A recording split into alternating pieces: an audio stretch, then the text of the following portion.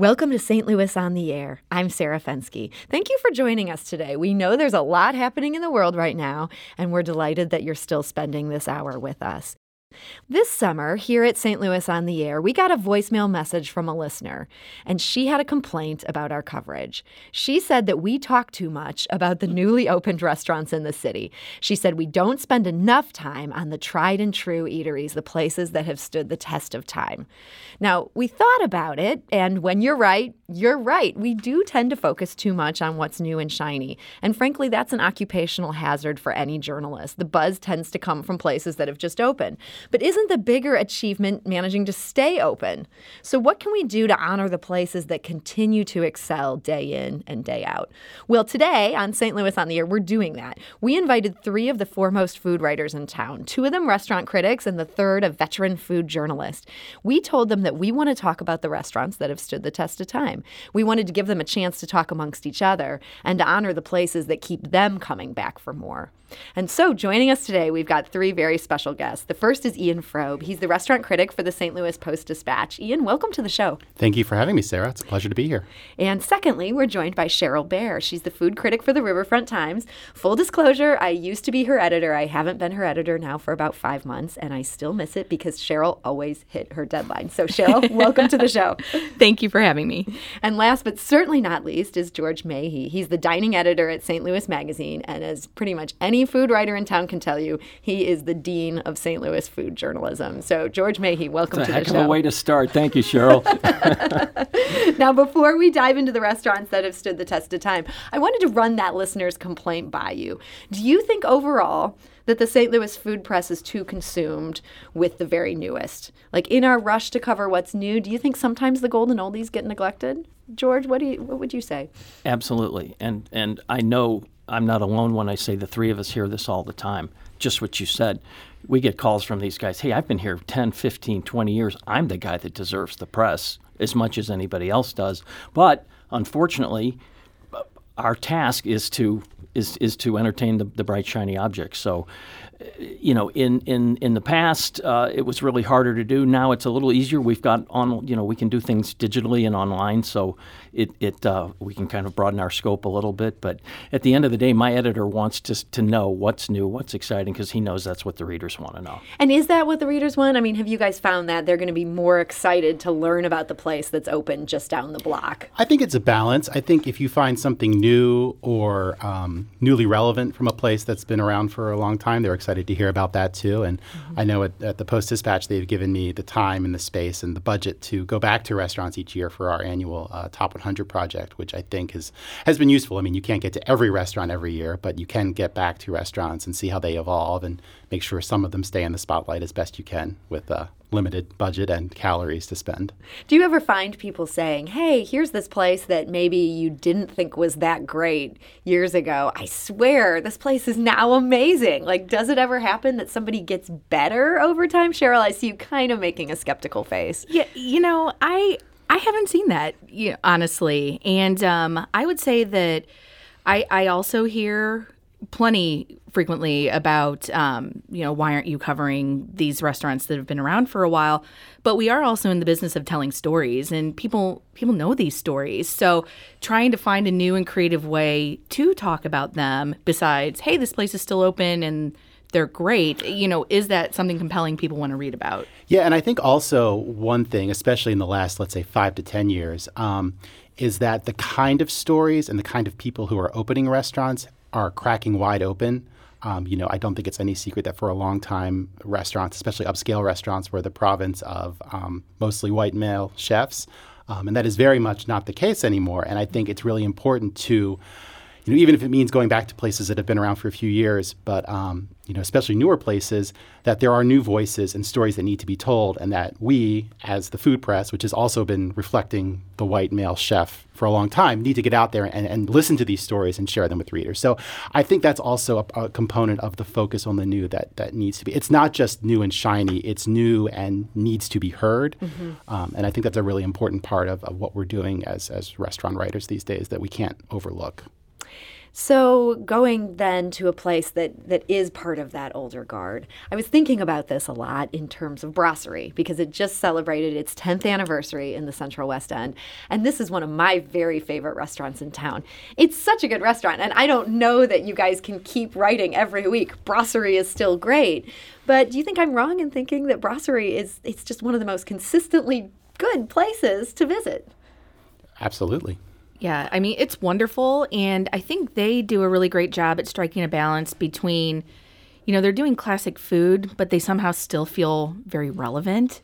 And, I mean, hats off to them for being able to be so consistent. It's amazingly consistent, and it's fun, and you've got the patio, which is fun. It's got a lot of different faces to it, depending on the weather and depending on your mood. It's fun to sit in the bar and have some French onion soup. And, it's one of those places that you can check off a lot of boxes at Brasserie. And I think it's also what's important about Brasserie is that, we should mention the owner and Gerard Kraft. And, obviously one of the most acclaimed chefs of the past 15, 20 years in St. Louis. But I think what's important is that he, people want to work at his restaurants. He attracts talent and he retains talent. People want to stay in his restaurants. And so you have, it's not the inertia that can set into certain restaurants where it's the same people who have been there a long time, the same recipes. It's often the same food generally when you go to Brasserie, but the people are energized because they're working for an important acclaimed chef. They want to prove something about themselves and their career. And I think that's a really important part of what can make an existing restaurant remain relevant is if it's attracting and retaining really talented people who have something to prove, even if the restaurant itself, we all know, is already great. So they're not just going through the motions. Right. That makes sense to me. And I can see that in terms of Brasserie. But, you mentioned this idea of they're innovating. That menu is changing. At the same time, there's certain things on that menu. If they took away that chicken, I would lead the riot. It'd be a problem. Yeah. So, George, how can restaurants balance this idea of keeping it fresh, but at the same time continuing to provide those trademark things? It's difficult because as soon as they take anything off of there, even if it's their slowest seller, we sell 2 of these a week, they'll hear from all kinds of people that was my favorite thing on the menu. No, it wasn't, or we'd be selling more of it, But it's always hard for a place to do that. They have to keep some certain things, which is some people want to go and eat the same thing there every time. You have to listen to those people too. But chefs are the first people to say, hey, we got to do some things differently. We're tired of making X dish and we want to make Y dish. And so it's just a balance, and some people do it better than others, and some people can get away with more than others. Some diners trust the chef a little more and saying, okay, if he's going to do it this way, then we're going to try it this way and it's going to be good. But it's a tough balancing act. Now, we asked our listeners what some of their favorite restaurants were that had stood the test of time. We actually got a voicemail. It's from someone named Roseanne, and she gave us her pick for a favorite long-standing restaurant. Let's listen. One of the best restaurants in St. Louis is Cafe Natasha. It's at 3200 South Grand. It serves Persian food. It's been in business for more than 30 years. It's one of my family's favorites, and I highly recommend it. My name is Roseanne. I live in Creve Coeur. And that's our listener, Roseanne. We do want to say, if you want to weigh in with your pick, you can give us a call at 314-382-8255. That's 382-TALK. Or if you want to throw something out there and see what our esteemed panel thinks of it, they are critics. They're bound to be perfectly honest with you. You can also send us a tweet at STL on air, or you can email us at stlpublicradio.org and join this conversation. Now, Roseanne is talking about Cafe Natasha's. They have an amazing story. Cheryl, I know that they are not only a favorite of yours, but you also know this family. Tell us a little bit about who they are. Yes, I'm jumping out of my seat to comment on this. No, they are just a wonderful family. It is, we get asked a lot, where should we go out to eat? What's your favorite restaurant in town? And I've been going there for 20 years. They have never ceased being my favorite restaurant. And I have a wonderful experience every time there. I think, it's Hamish Bahrami is the matriarch, you would say. And unfortunately, the father, Bashid, he passed away a couple years ago. Natasha is their daughter. And they've done something really interesting. The place is just anchored by Hamish's cooking. But Natasha has come back, and, if you're a gin lover, then you know that she has the most outstanding gin program, here in town, if not the region, and then some.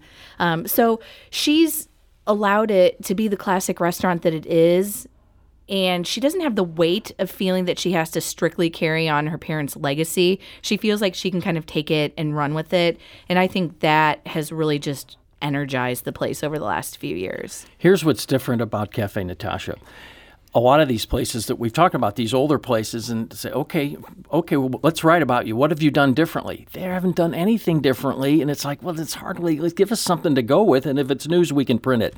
The funny thing about Cafe Natasha is they haven't, besides the gin room, they haven't done much differently with that food in 35 years, and it's still, people are still beating the doors down to get to it, to eat it, and they haven't raised the prices much. They just celebrated their 35th birthday, and it's just unbelievable that you can kind of do the same thing for that long, get away with it, and they're doing it brilliantly. It's interesting in that case, though, haven't they also moved locations several times? So it's the same menu, but at some point they did realize, okay, we have to mix up something huge, which is we're going to move to South Grand. I feel like sometimes restaurants, they commit to a location, and maybe the location is the problem. Yeah, they were in the Loop, so who knows? Who knows what that says? What that would be right now. Let's talk about another place that has that very long-standing classic appeal, and that's Tony's. George, you were saying when we were talking just before we went on the air, there's something very special about Tony's. I mean, it's always, Vince Bomarito was the restaurant patriarch of St. Louis for years. Vince Sr., he died a few years ago, but the legacy there really hasn't changed much. The food is superlative, and the service is even more superlative, if you can say such a thing. It's just, you think you know what good service is until you go to Tony's, and then you watch these servers and these back waiters disappear behind these partitions, come back, ask a question, someone comes back and says, ask something else, and it's just like, it's very seamless, and it works, and there's nobody's duplicating anything that the other person is doing. It's kind of like a magic show there, and until you see it and feel it, then you go, okay, now I get it. I know what's going on. This is cool. The thing that I find so special about their service there is that they make everyone feel like they're in on some sort of joke or secret. They do such a good job. You hear great service and you think that means stuffy, formal, what have you, but everyone feels like they're some member of like a club with, and you're just in on it. And it just really makes you feel special there. We've actually got a number of callers on the phone lines here. I'm going to go to that in just a moment. But first, Christine sent us an email, and she's speaking to this point of the old versus the new. I thought she had an interesting point here. She writes, remember that lots of new people move to St. Louis every year. We don't know about the restaurants that have been around for a long time. Those are interesting stories to us, as well as learning about new restaurants. Restaurant reviewers are not writing to a static audience. I think she has a good point. Ian, I think you would probably also say that's where something like your top 100 list comes in.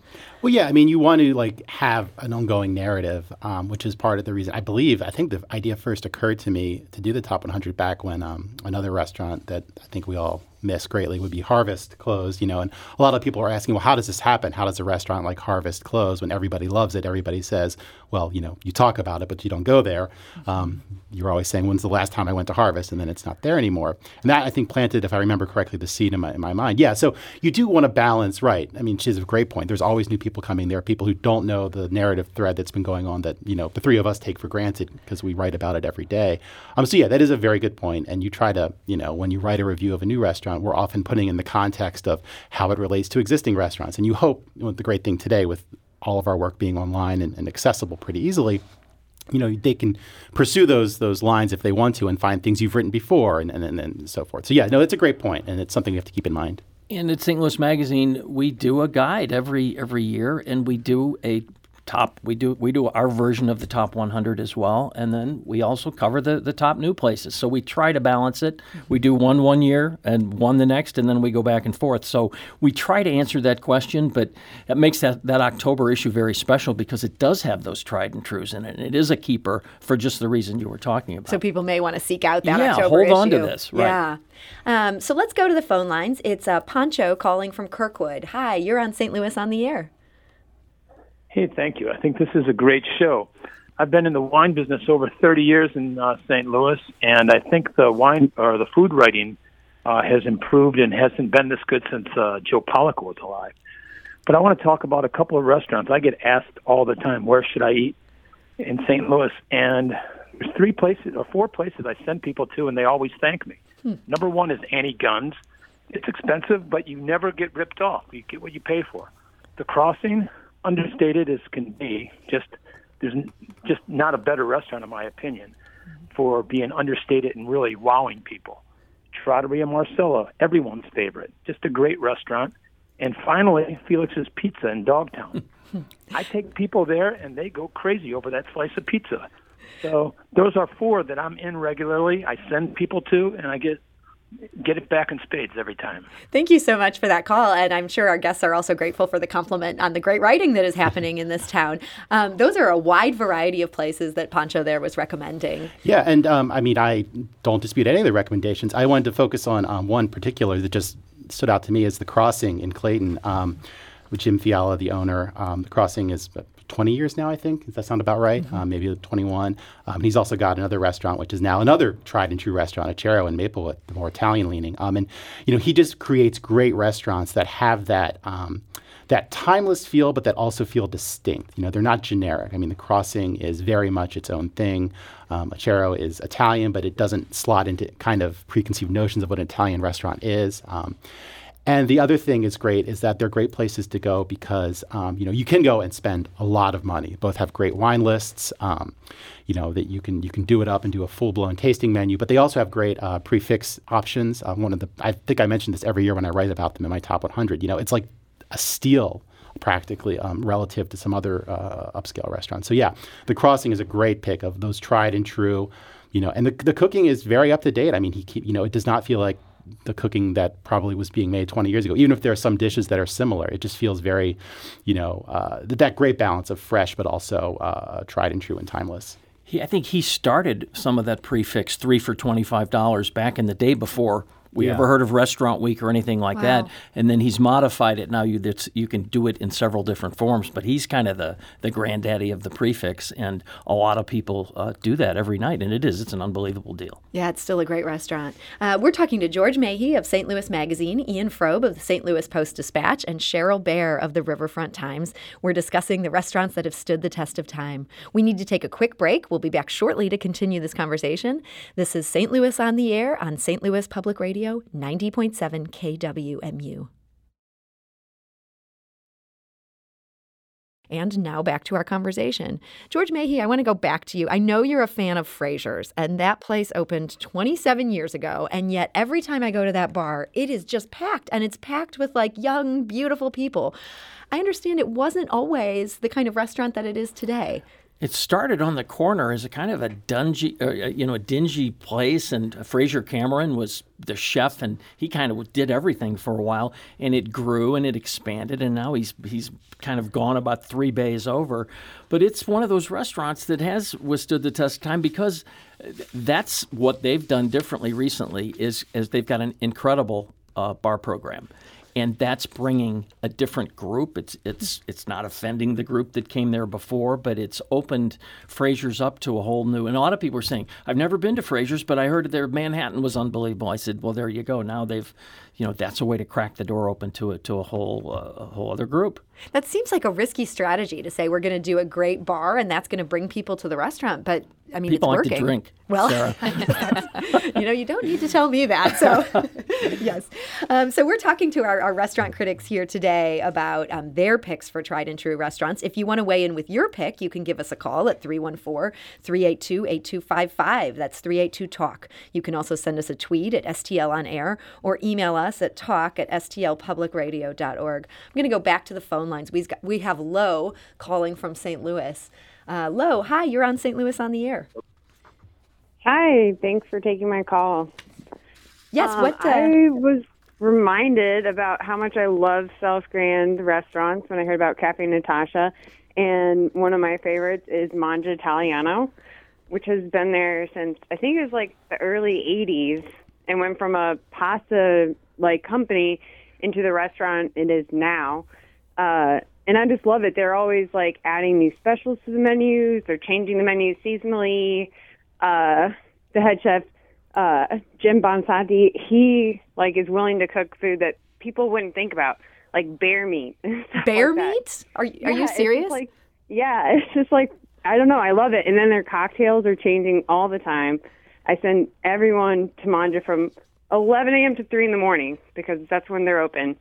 That's right. That's a 3 a.m. bar. And that's a really unusual combination to have a 3 a.m. bar where the food is actually edible. I can't think of another bear one. Meat. I just wrote myself a note to check that out. I sense a viral Who's blog going to get post back coming. to the office first to write that one? Lo, thank you so much for that recommendation. We also heard from a couple of our listeners on Twitter. Whiskey and Soba praises E. Fratellini and Bar La Frere. He says, Zoe's restaurants are so sexy they get people pregnant.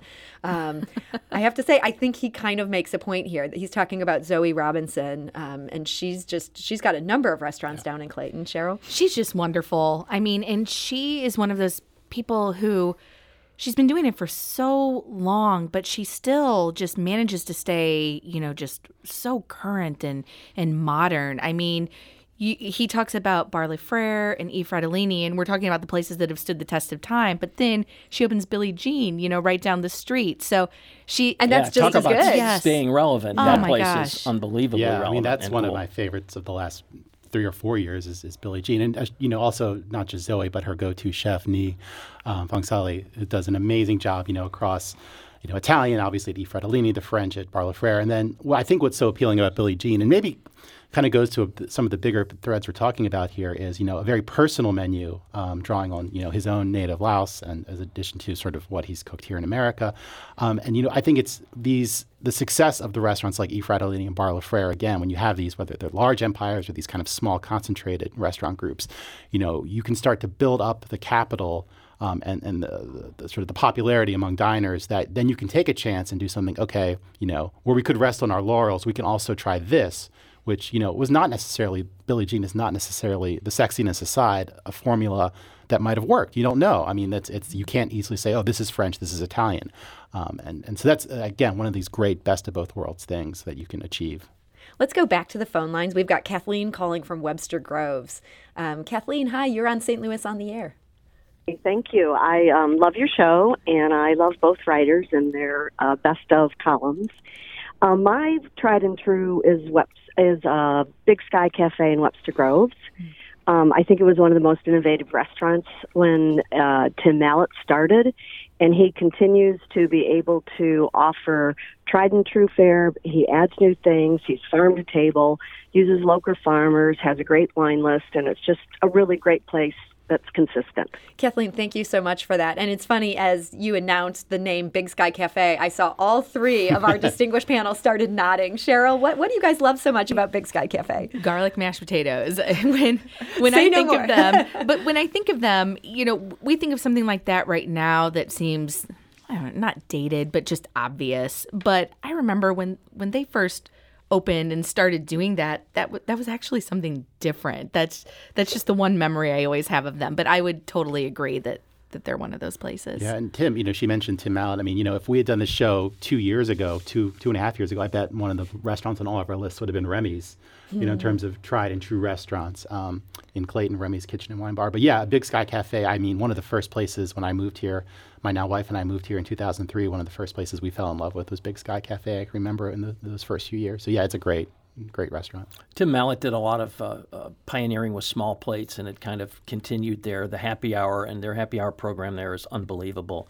It's just one of these neighborhood places. It's kind of tucked back next to the railroad track, which is kind of charming when the trains come by. I've liked it for years. It was on my short list of.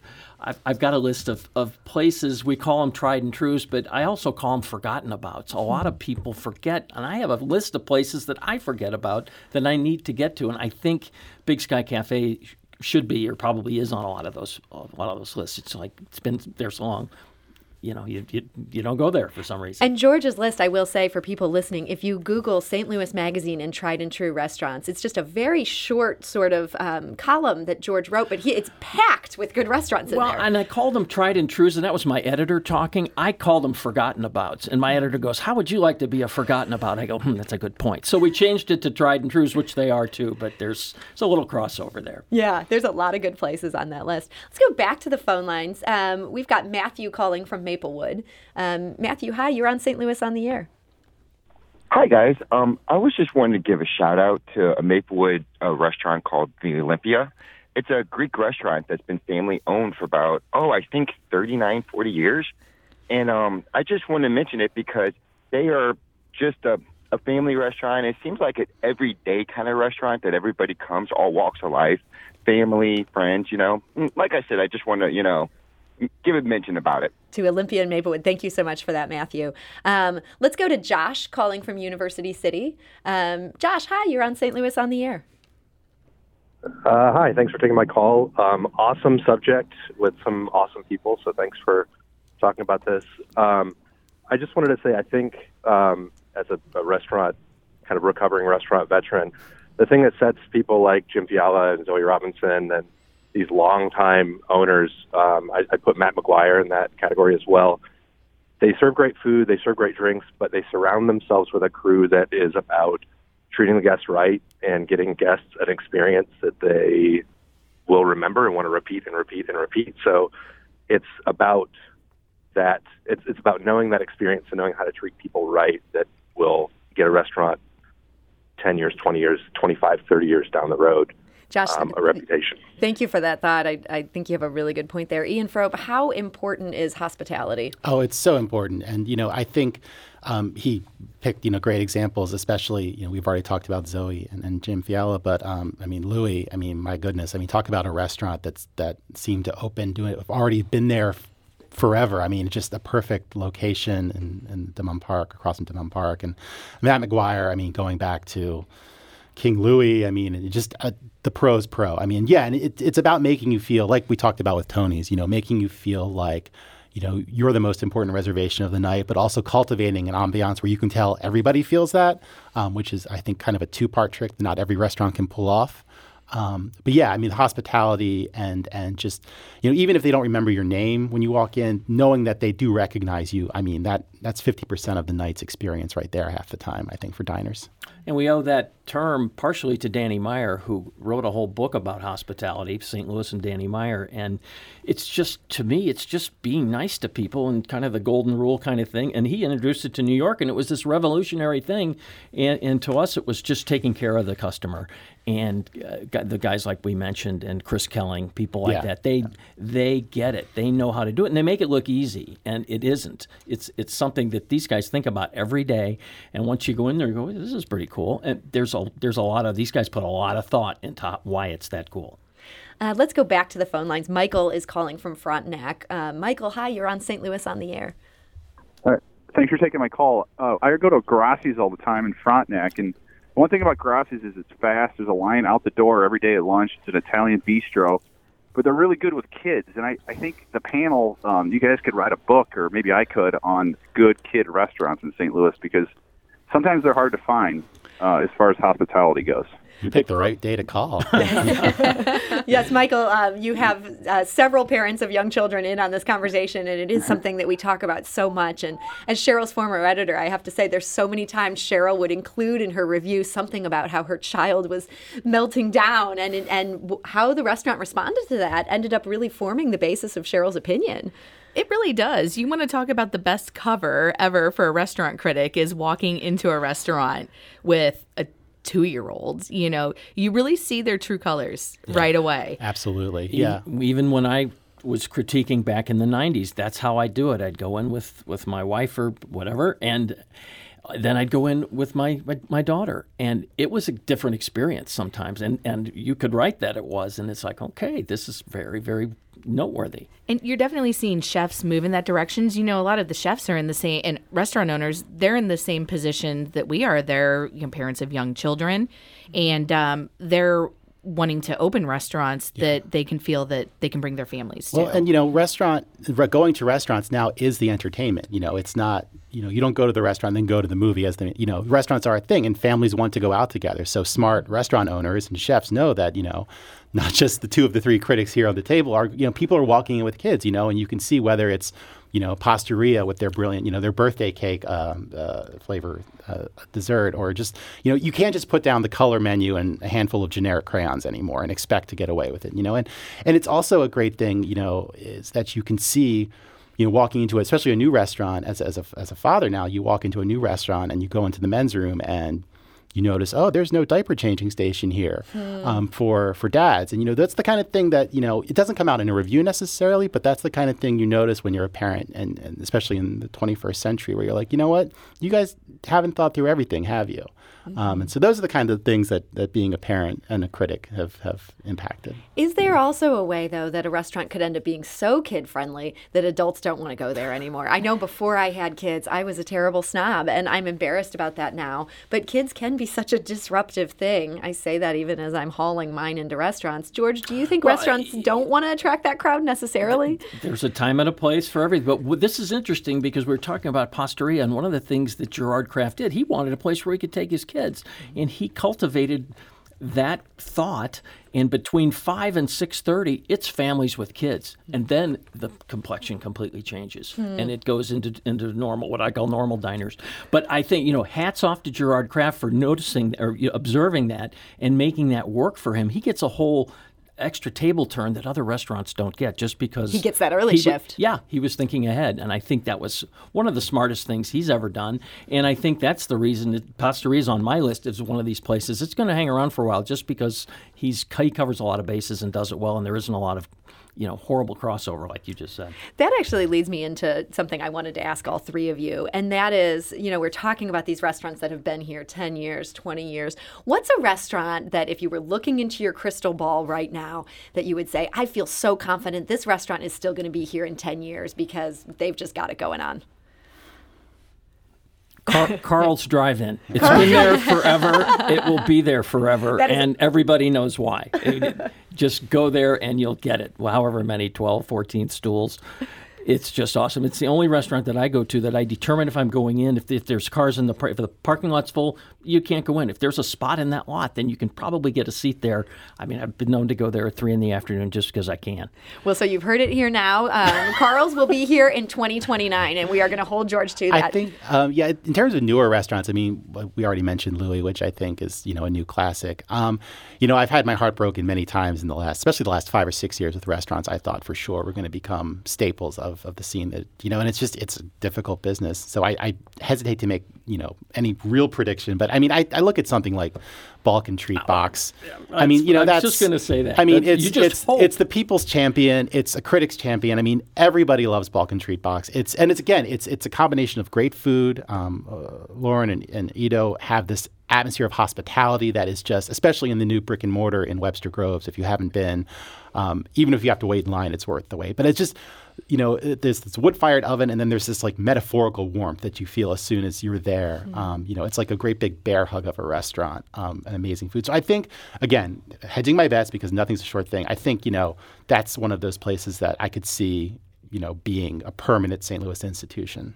Cheryl, what's your pick? What do you see still being here in 10 years? Well, in traveling just down the road, I see Olive and Oak as being, around. I think it's, the Annie Guns, and no shock to that because they were affiliated with Annie Guns, or at least the GM and owner was.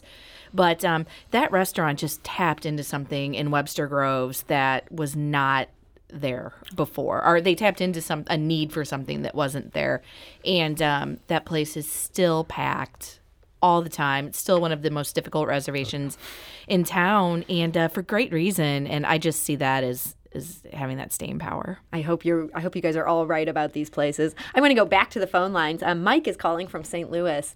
Hi, Mike. You're on St. Louis on the Air.